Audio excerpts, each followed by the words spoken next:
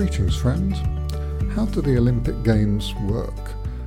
How does a thing so complex, so high pressure, so loaded with potential for international dispute and intercultural division, how does such a thing work and work generally so well? Welcome to the Intercultural Toolbox podcast. This is episode 5.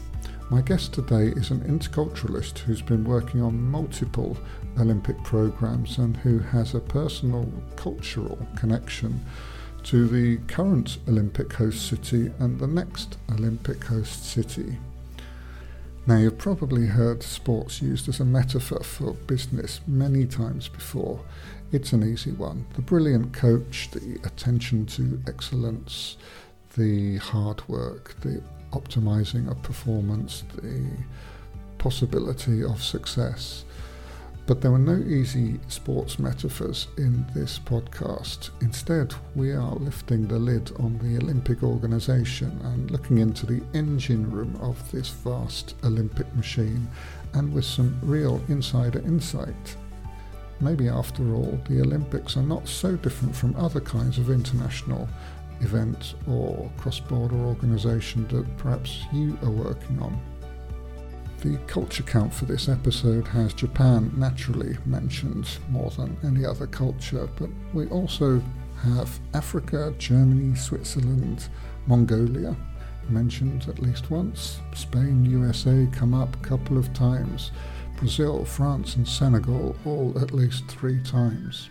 I learned a lot from this conversation, and it is my pleasure to introduce to you, without further ado, an interculturalist whom I admire very much indeed, Agnès Domergue. Agnès Domergue, welcome to the Intercultural Toolbox podcast. Hi Richard, and thanks for having me today. It's brilliant to have you here. We're recording this on, I guess we'd call it the first day of full competitive action in the Tokyo Olympics. So it's a very big day. The whole world is looking towards Tokyo. It's a kind of unifying day. It's a brilliant moment for everyone who's been involved in that whole process. And I wanted to talk to you because I think you have a lot of insights to bring to a conversation about how an event like that can even happen.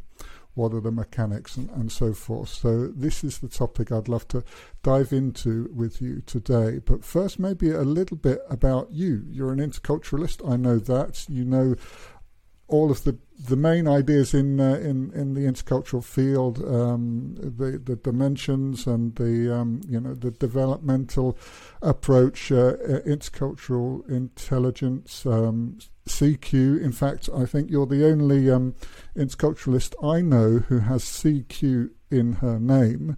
So that's something that makes you special. But there are many other ways in which you are special. I know you. Actually, I got to know you when you were based in Japan, which is not so long ago, which is where the Olympics are happening. Mm-hmm. Now based in France, which is where the next Olympics are happening. And today you're in neither of those places. I believe you're in Senegal, in Dakar. Is that right? Exactly. And actually Dakar will be also welcoming the games, the Youth Olympic Games. The summer ones. Actually, it was supposed to take place in 2022 and now it's been postponed to 2026. So again, I'm in another Olympic city, actually. Yes. So as you said, I lived in Japan. Actually, I lived twice in Japan. I also lived in Brazil, and that's how I started to be in contact with the Olympic and Paralympic world, because I worked for Rio 2016. And I was in charge of Africa, actually, about the sports entries and the athletes. But I also lived in Mongolia, I lived in Spain, I lived in the United States. And so, as you said, I'm now back to Paris. So lots of things to answer your question, how intercultural enter into my life. Basically, it started 21 years ago when I first lived in Japan. At that time, I was working for a Japanese company, and I was young. I was a female working for a very traditional company, and actually, it has been a big challenge. And it was so complicated that I started to look on the internet and try to find, tips to adapt myself to the Japanese management style. And then, I read a lot, and this idea of writing a book about how to work with Japanese came up, and I started to interview people, and this is how the intercultural journey started, basically.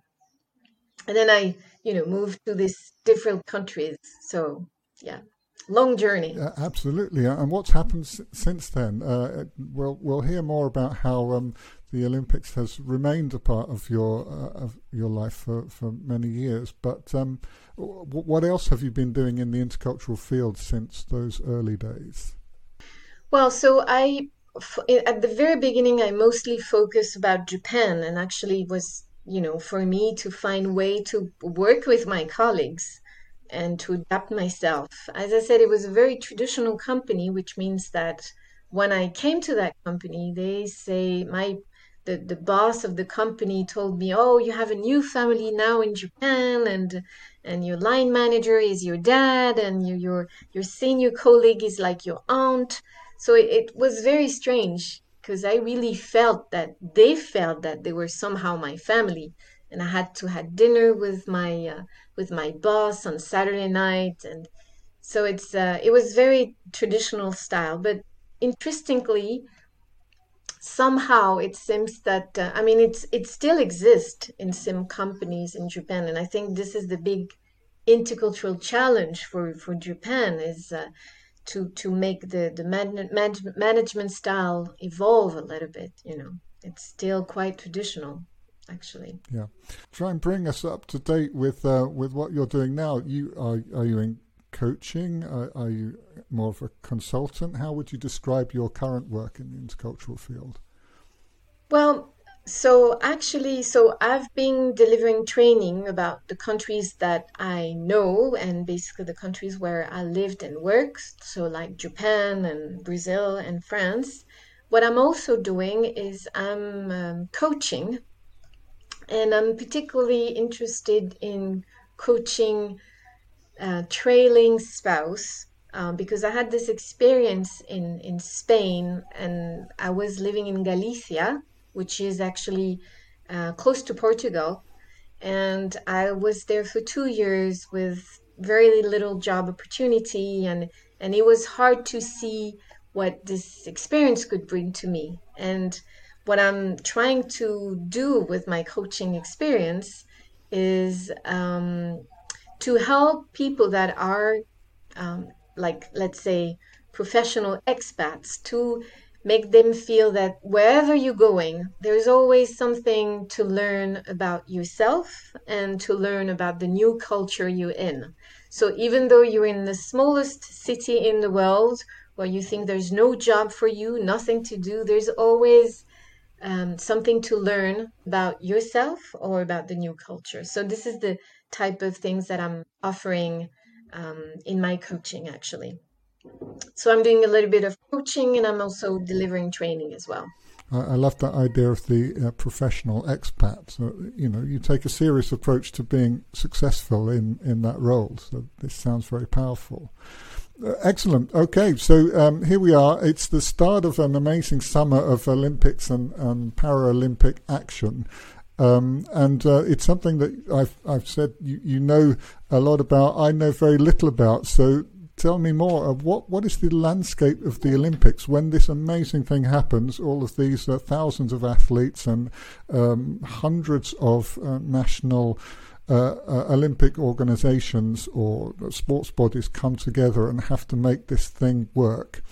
Who are the players? What are the mechanics of that? What is the landscape of a big Olympics event?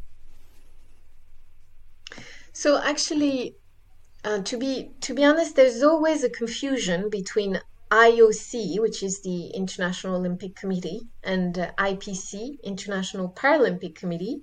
So there's those two bodies, IOC and IPC, and there's the host city organizing committee. So right now it's Tokyo 2020. So these are very different entities. So to make it simple, I would say like IOC is like the guardian of the Olympic Games, and like they give temporarily like a franchise to a city which is supposed to organize the games.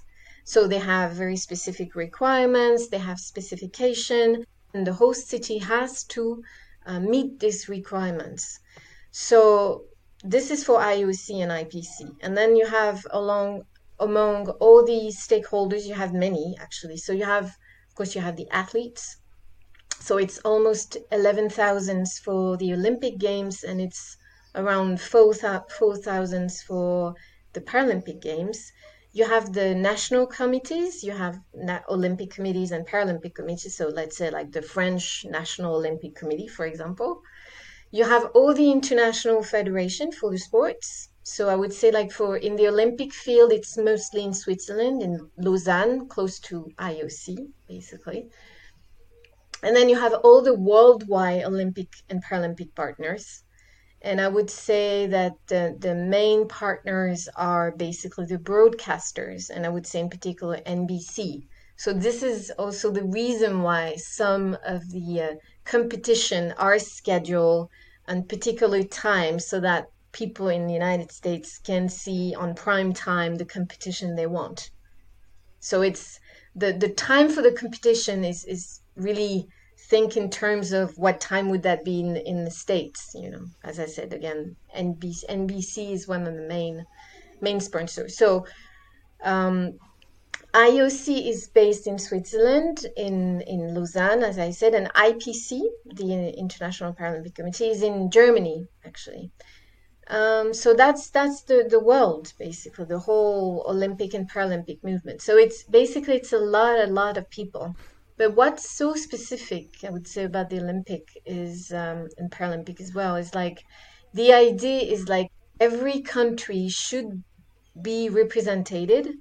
So this is why you have what they call the universality slots, which means that if ever a country didn't manage to have any athletes, no athletes made the qualification, in this case, they will receive universality slots so that the country can be represented.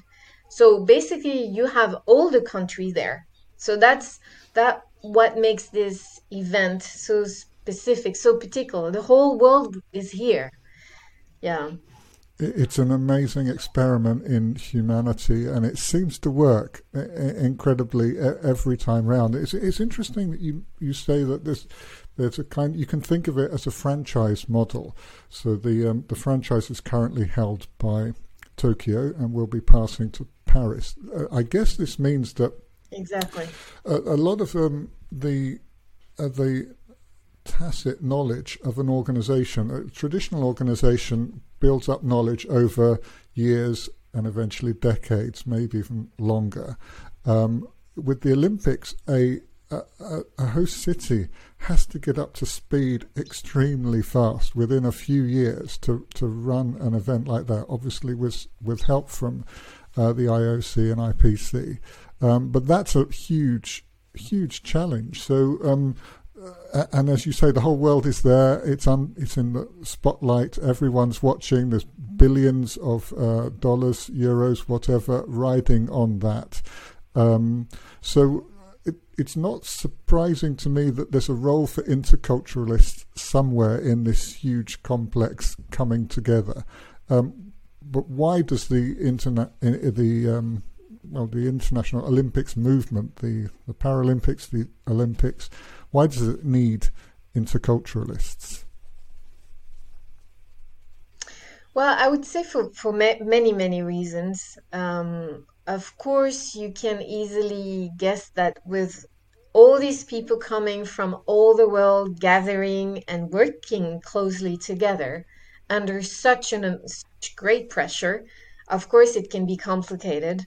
So, of course, there are cultural issues before and during the games. So I guess that the cultural interculturalists can help, for people to better understand each other and to work more efficiently together. Um, so that's one thing I would say, that to prevent major cultural issues. And but on the other hand, I mean, of course, there's a lot of cultural challenges, I would say, but it's not only about issue as well. I think that the games are an amazing chance, an amazing opportunity for people to learn about each other's and also to learn about themselves. And I think that how the interculturalists can help is because I think that there's this idea, and I've seen that, I've heard that several times, even in the Olympic movement. There's always this idea that because you're exposed to another culture, you will learn about the culture. Yes, you will definitely learn, but sometimes what you've learned can remain, I would say, a little bit superficial, a little bit shallow. You know, it's not because you're traveling to a country that you will deeply learn about the people. You might learn, of course, what's the name of the main dish, but would you learn about how people consider time, family, death, and life, and things like this? So I think as interculturalists, what we could help with is um, help people to understand and to raise their awareness about what they can learn from that specific experience.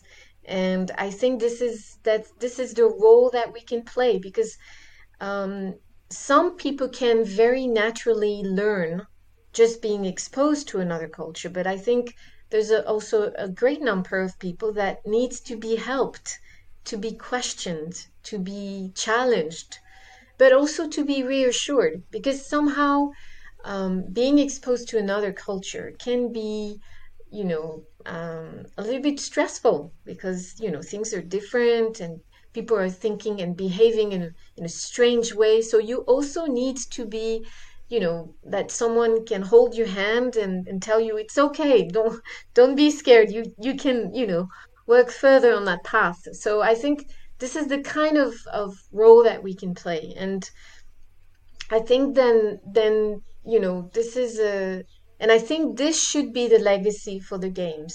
I mean, not only for Tokyo, but I think in general, I think that the Olympic and Paralympic Games should be a fantastic opportunity for the host city and the whole country that is welcoming the games. I think this should be a legacy.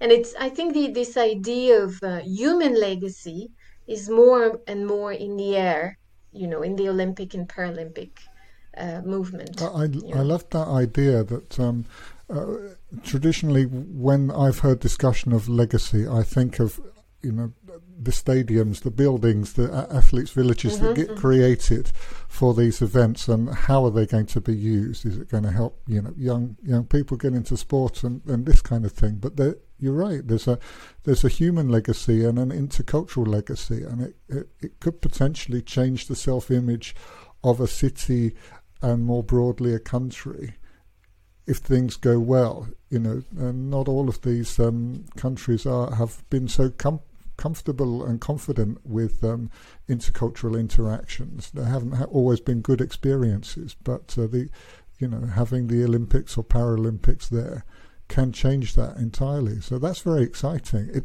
You've convinced me. Okay, there's a role for interculturalists in this whole thing. And I would ask something else. It's like there's an increasingly important talking point about the legacy of the games, because of course the games cost money, though. I mean, the sponsors and it's most of the games are paid by the sponsors and things like this. It's not directly the city which is paying for the games, but still, I mean, the Olympic and Paralympic legacies is an important talking point. And I think that the human legacy should be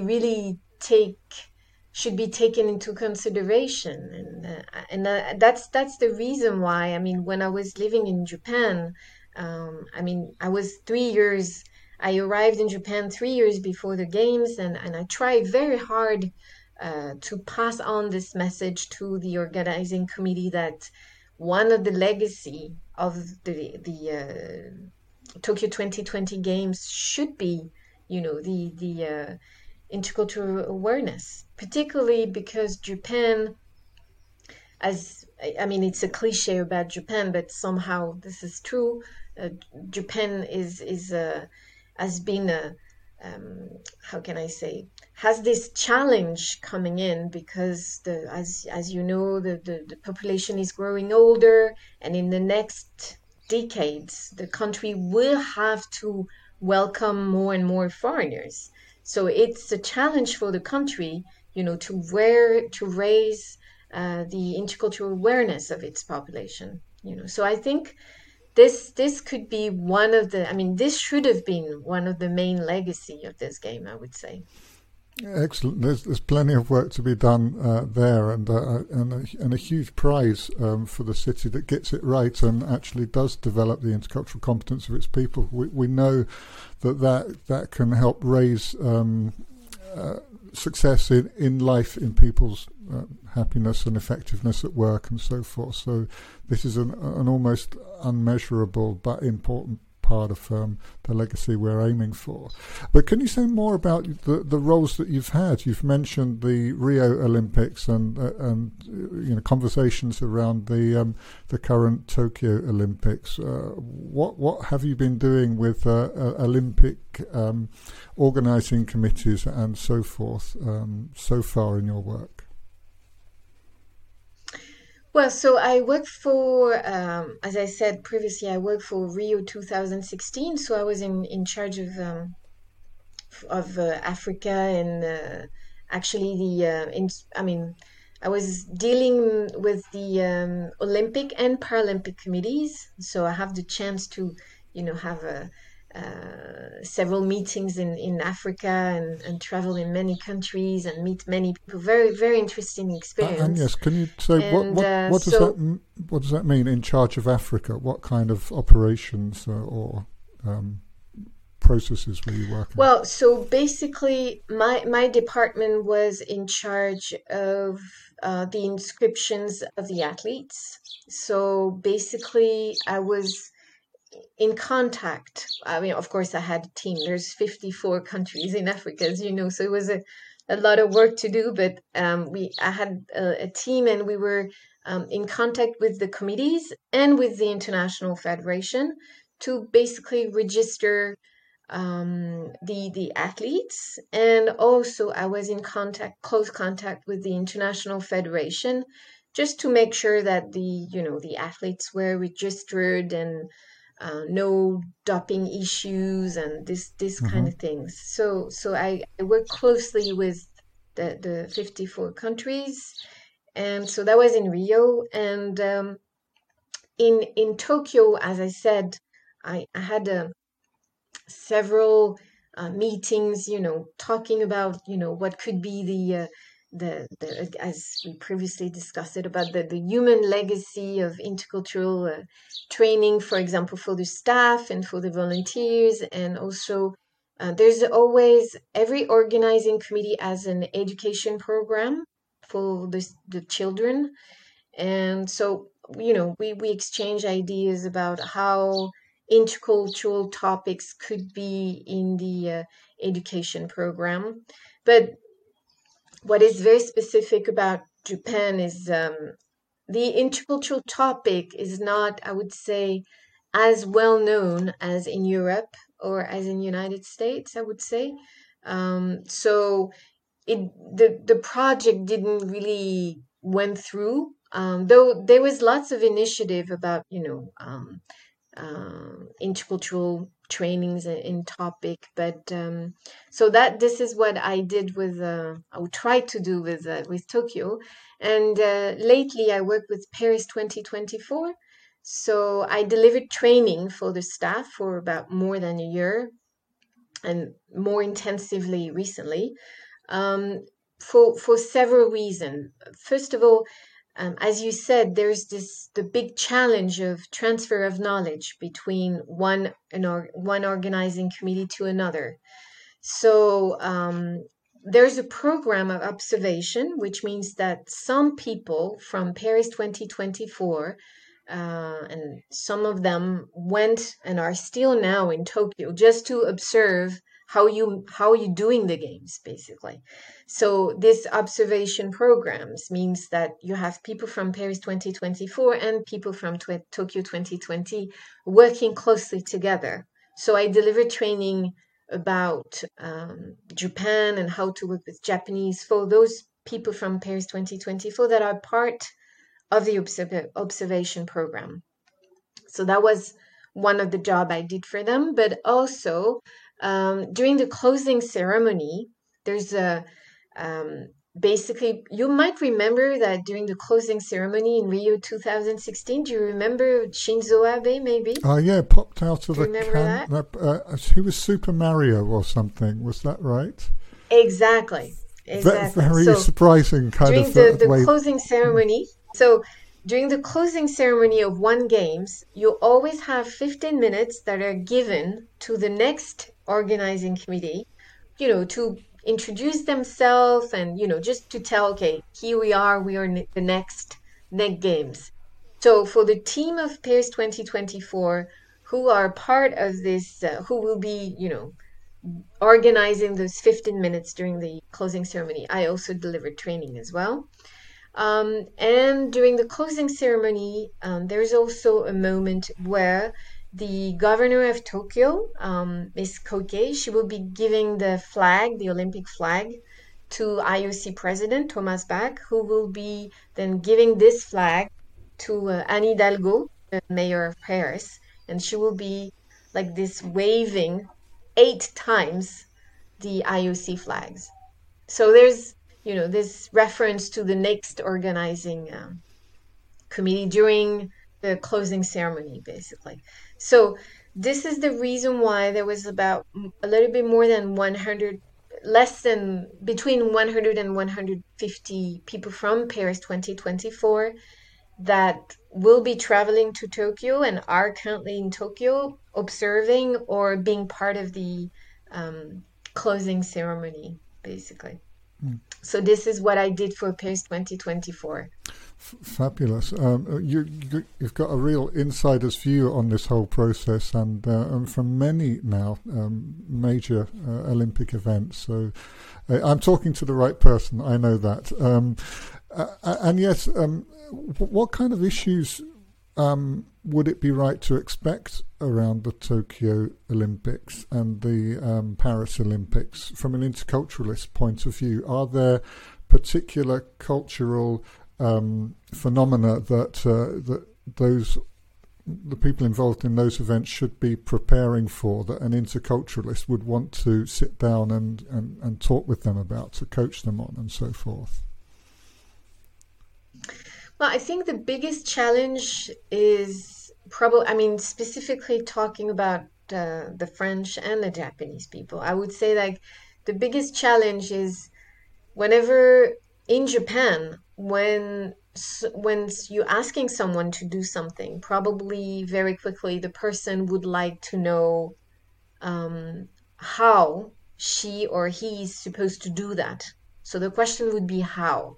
But in France, and this is how we've been raised, we always want to know why I'm doing this, why there's this rule.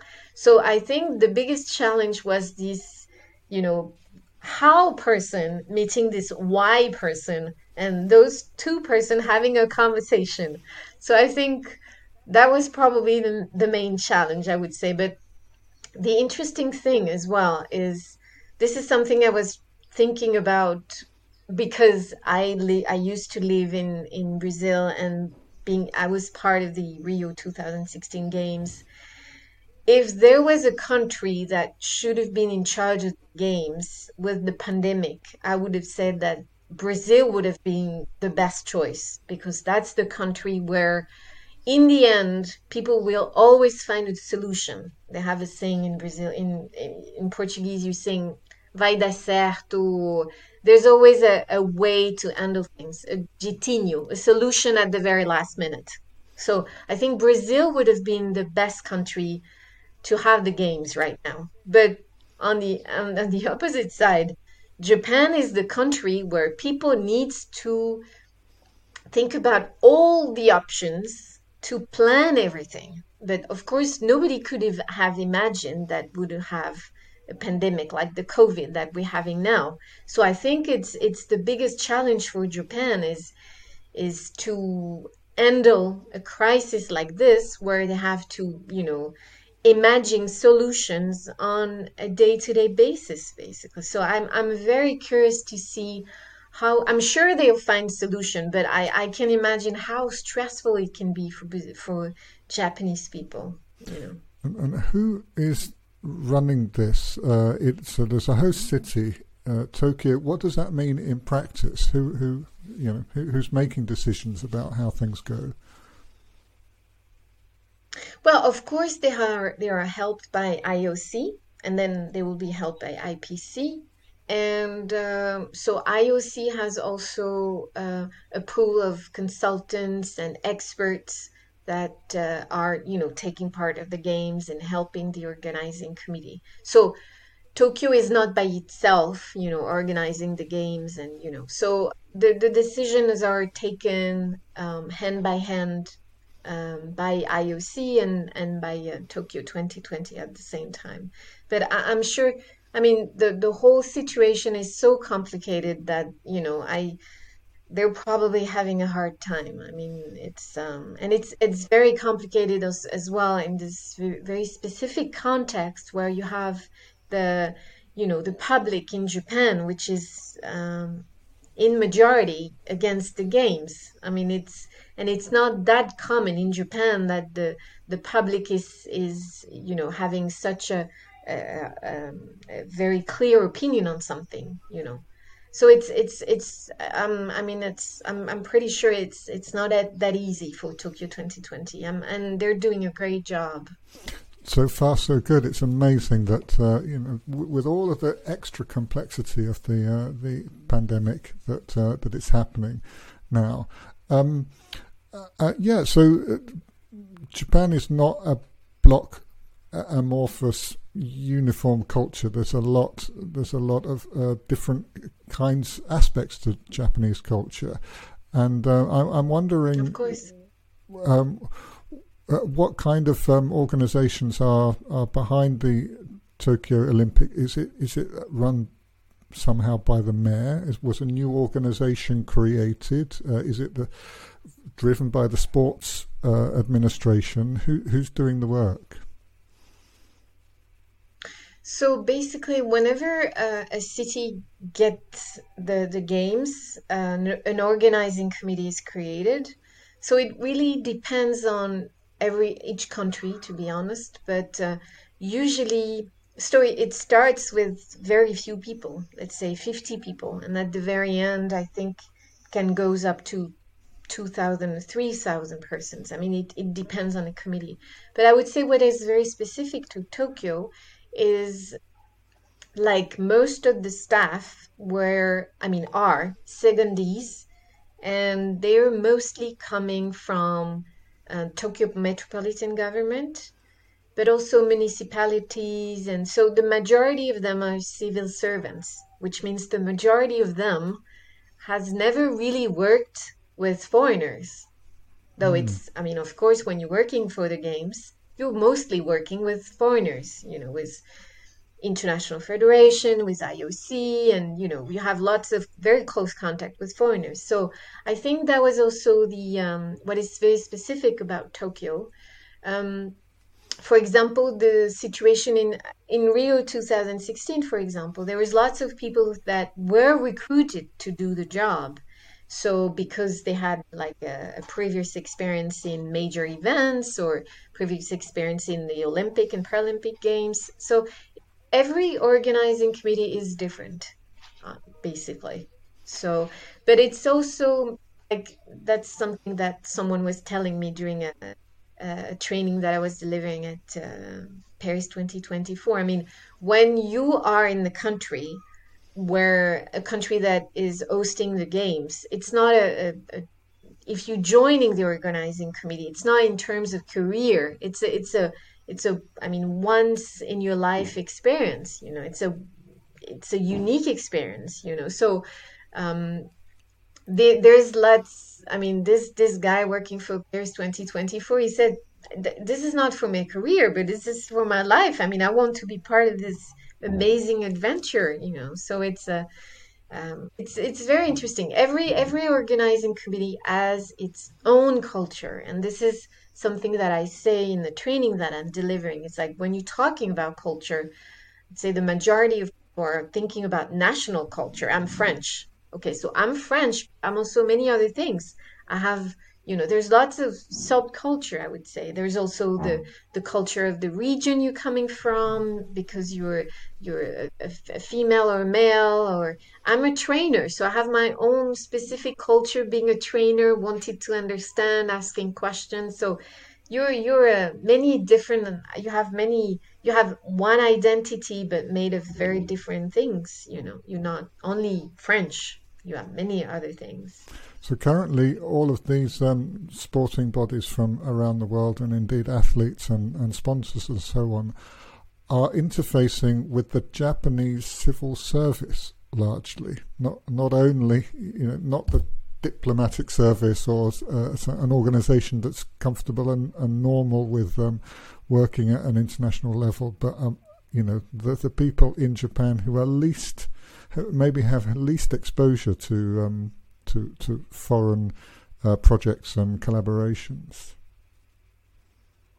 Yeah, but there's also secondees working for Tokyo 2020 that are working from sponsors, for example, like big companies. So in their case, they were more exposed to foreigners. And in the case of the civil servants, because they've been working for years now for the organizing committee, I mean, they kind of, being more exposed to foreigners, let's say. But in terms of intercultural differences, I would say there were plenty at the beginning, for sure. And I think that's why there was so many, that I really think that's one of the legacy of the people. I mean, for the people that worked for the organizing committee is, learning how to interact with foreigners, for example. I'm sure. Yeah.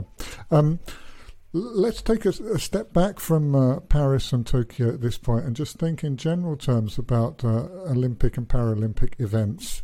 Where do intercultural issues come up? We've talked in general. That was interesting. You described the sort of where and the how approach to looking at a new project or task.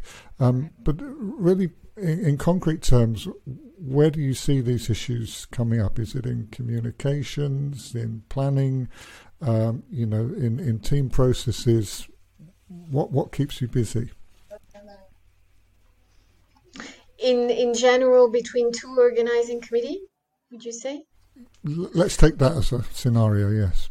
Well, I would say, like in general, in our field, in the intercultural field, time can be a major issue, because of course, some people wait at the very last minute to handle things and find solutions to the problem that they have, and I would say that was the main issue for people working with Rio 2016. Is like in Brazil, you have this confidence that things will sort out. So I would say that time is the biggest challenge, probably, and of course communication in general, the style of communication. The good thing about I would say Paris and Tokyo is like French people can be quite implicit as well. So we know, how to read between the lines, let's say. So this is something that we have in common, and this is really something that you need to work with the Japanese. But it's true as well with the Brazilian, I would say. Being able to read between the lines is something that you need to master. as well. So I would say yes, in terms of, I think the biggest challenge would be communication and how you handling time, basically. Yeah, there's not a whole lot Yeah. of flexibility with the timetable. Things just have to be ready on for that opening ceremony. Yes. But I would say something else is, I think, very interesting to have a look at is, as I said, this is the metaphor that I'm using for IOC, like IOC being the guardian of the Olympic Games, and basically the host city being, the franchisee. Um, the interesting thing is there's lots of concept in the Olympic and Paralympic Games that are very common in, I would say, the Western cultures. This idea, for example, of unity in diversity is a very Western idea. Because in Japan, diversity is not, how can I say? Of course, the world is diverse, but I would say that one of the main value in Japan is harmony. And to remain in harmony, everyone has to be somehow to be conform to the others. So I think it was very interesting to see how Japanese people were handling this idea of diversity, though in reality in Japan they don't really value diversity. So I think it's it's interesting to see that some values that we believe that are absolutely universal, but still they're mostly Western ideas, I would say. And I'm wondering if that was that clear in the Olympic and Paralympic movement, that some idea related to the movement were very, very much Western ideas and concept and related to Western philosophy. I suspect you're right. Yeah. I I've just got the book written by Joseph Henrich. I haven't read it yet, but this is the book. I think it's called The World's Weirdest People. You know, this term weird. What is it? Western educated, industrialized, what is it? Rich and democratic. And it's kind of investigating how ideas about human psychology are very much created from doing studies on people who fit that description and that aren't universal for every culture in the world. And I've also been thinking about how much the Olympic movement represents kind of Western view on how to run an event like this. And I had a quick look at the Olympic Charter, and it feels very comfortable to me, as a Westerner. But it's interesting to hear your comments there about the way the Japanese look at diversity, where it's not a default position. That's there's probably quite a lot if I reread that Olympic Charter that having read the book on weird people that will feel weird. So yeah, it's a very interesting observation. But one question for you is, And yeah, yes, go ahead. one more thing. Hmm. Yeah, just one more thing that I would like to add about that is, interestingly, because I mean somehow Japan is, as you probably know, and people listening to us today also know, is it's a very hierarchical society. So I would say, and this is my understanding, and again, that's my opinion. I don't know if it's absolutely true, but this is the understanding that I had of it is IOC owned the franchise. So in a sense, IOC is the authority. And because Japan is a very hierarchical society, I had the feeling that Tokyo 2020 really wanted to, meet the requirements and, like, for example, defending and promoting this idea of uniting diversity, Hmm. which is really not the way of, Japanese are thinking, but they had to show that they were promoting this idea and they did it without questioning it. Though I believe that if an idea that was in contradiction with the French philosophy, for example, or the French motto or the French idea, I have the feeling that French people would be questioning it and asking the IOC, okay, but why?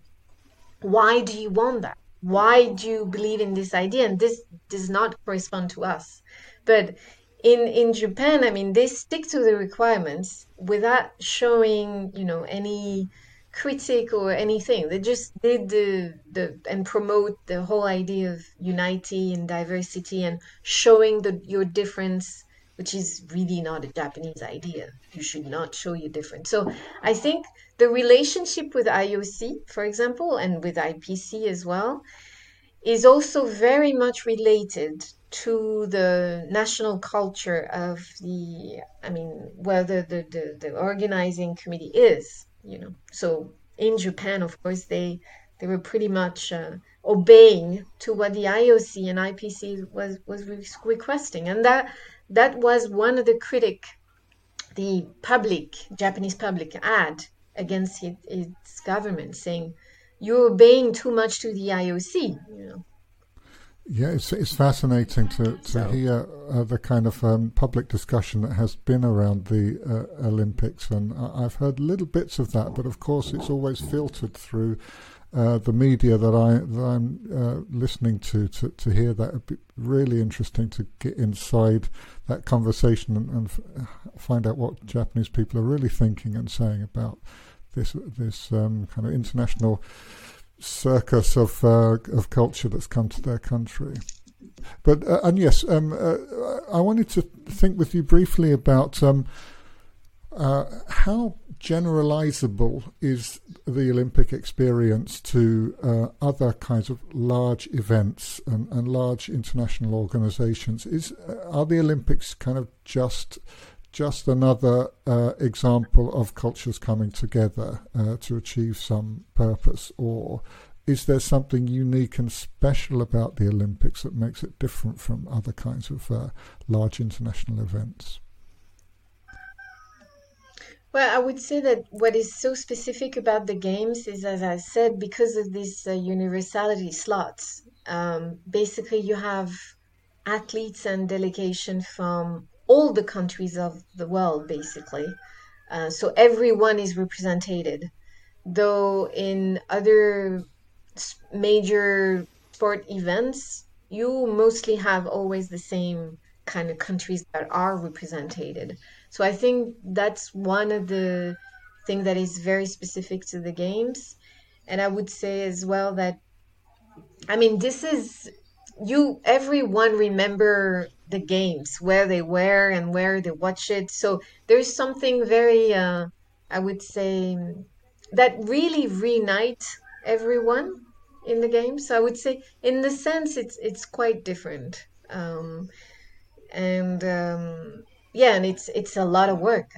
It's at least 7 years and lots of people participating, and it's a tremendous amount of pressure, And I remember saying to myself when I was working to Rio 2016, you're in your office and something is happening with one of your athletes you're dealing with, and you step out of the meeting you had with an international federation or a national committee, and you had this conversation. It was just the five of you and the five of us, and the day after it's all over in the news, because the athlete has been dopped or there was something. So you really feel that you really are under the scrutiny of the whole world. So that's a very specific experience. I guess it's very specific to the games.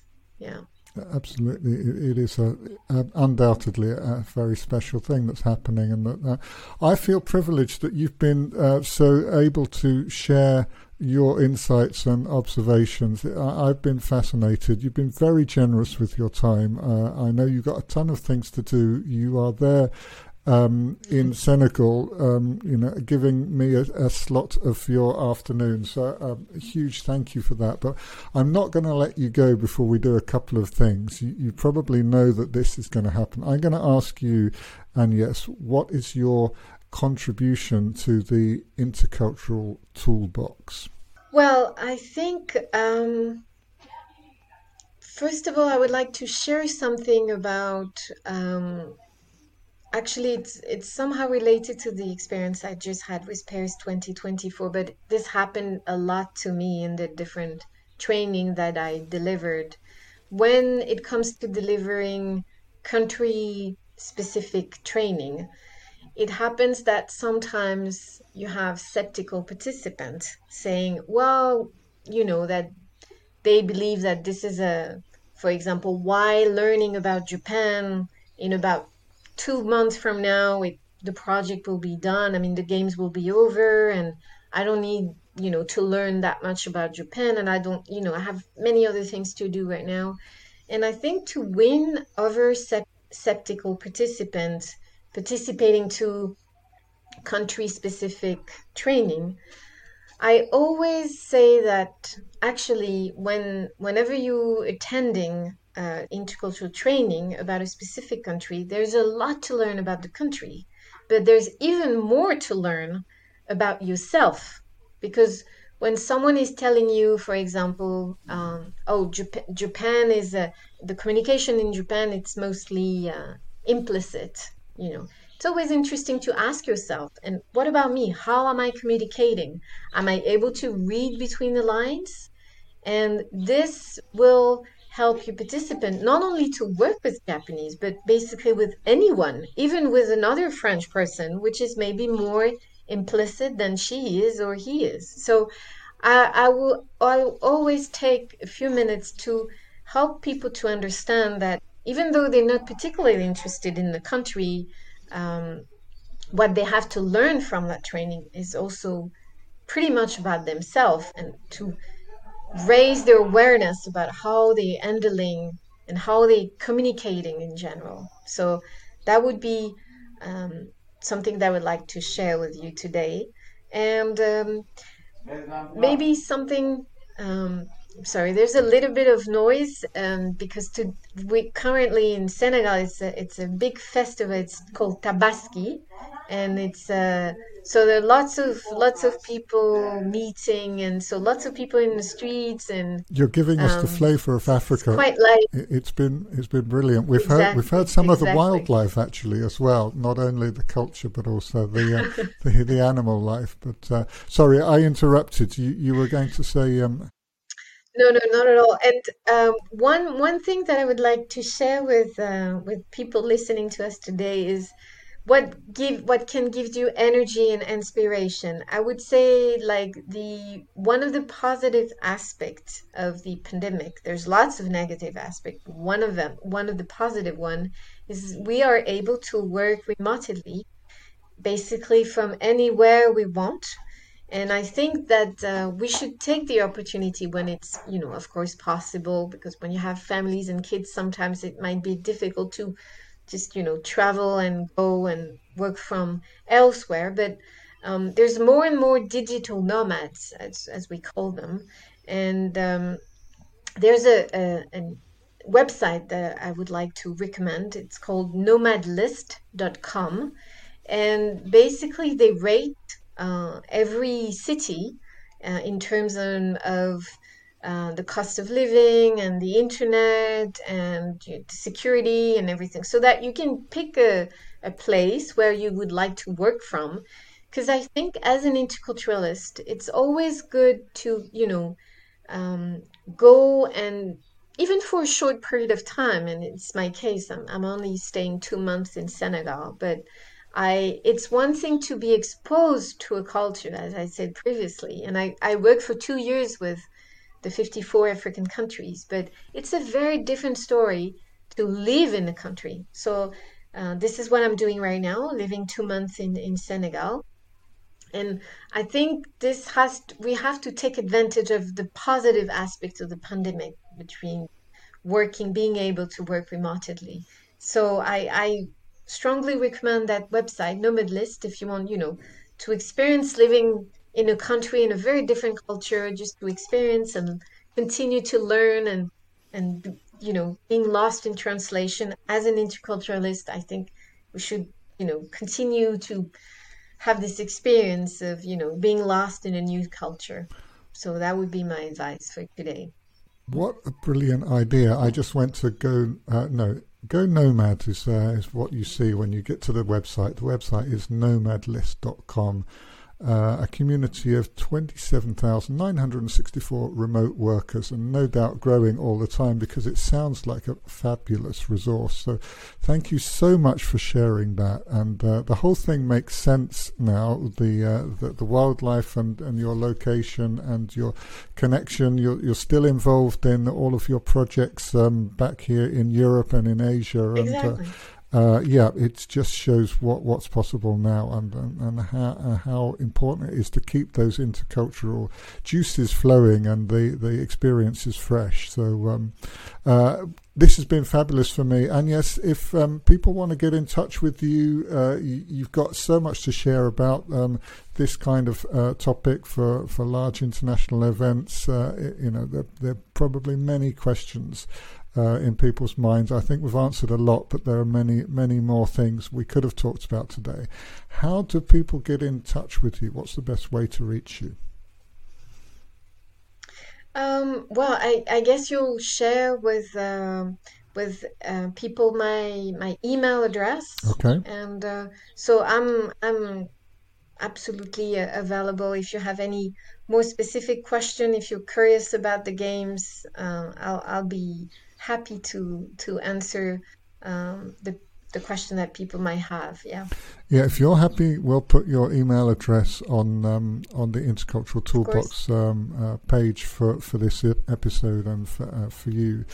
And yes, again, it's been brilliant. Thank you so much for everything today, and I wish you a Thank fabulous 2 months in Senegal and a happy return to you very much. Paris when that happens. So thanks for being with us today. Thanks for your invitation, Richard. Thanks.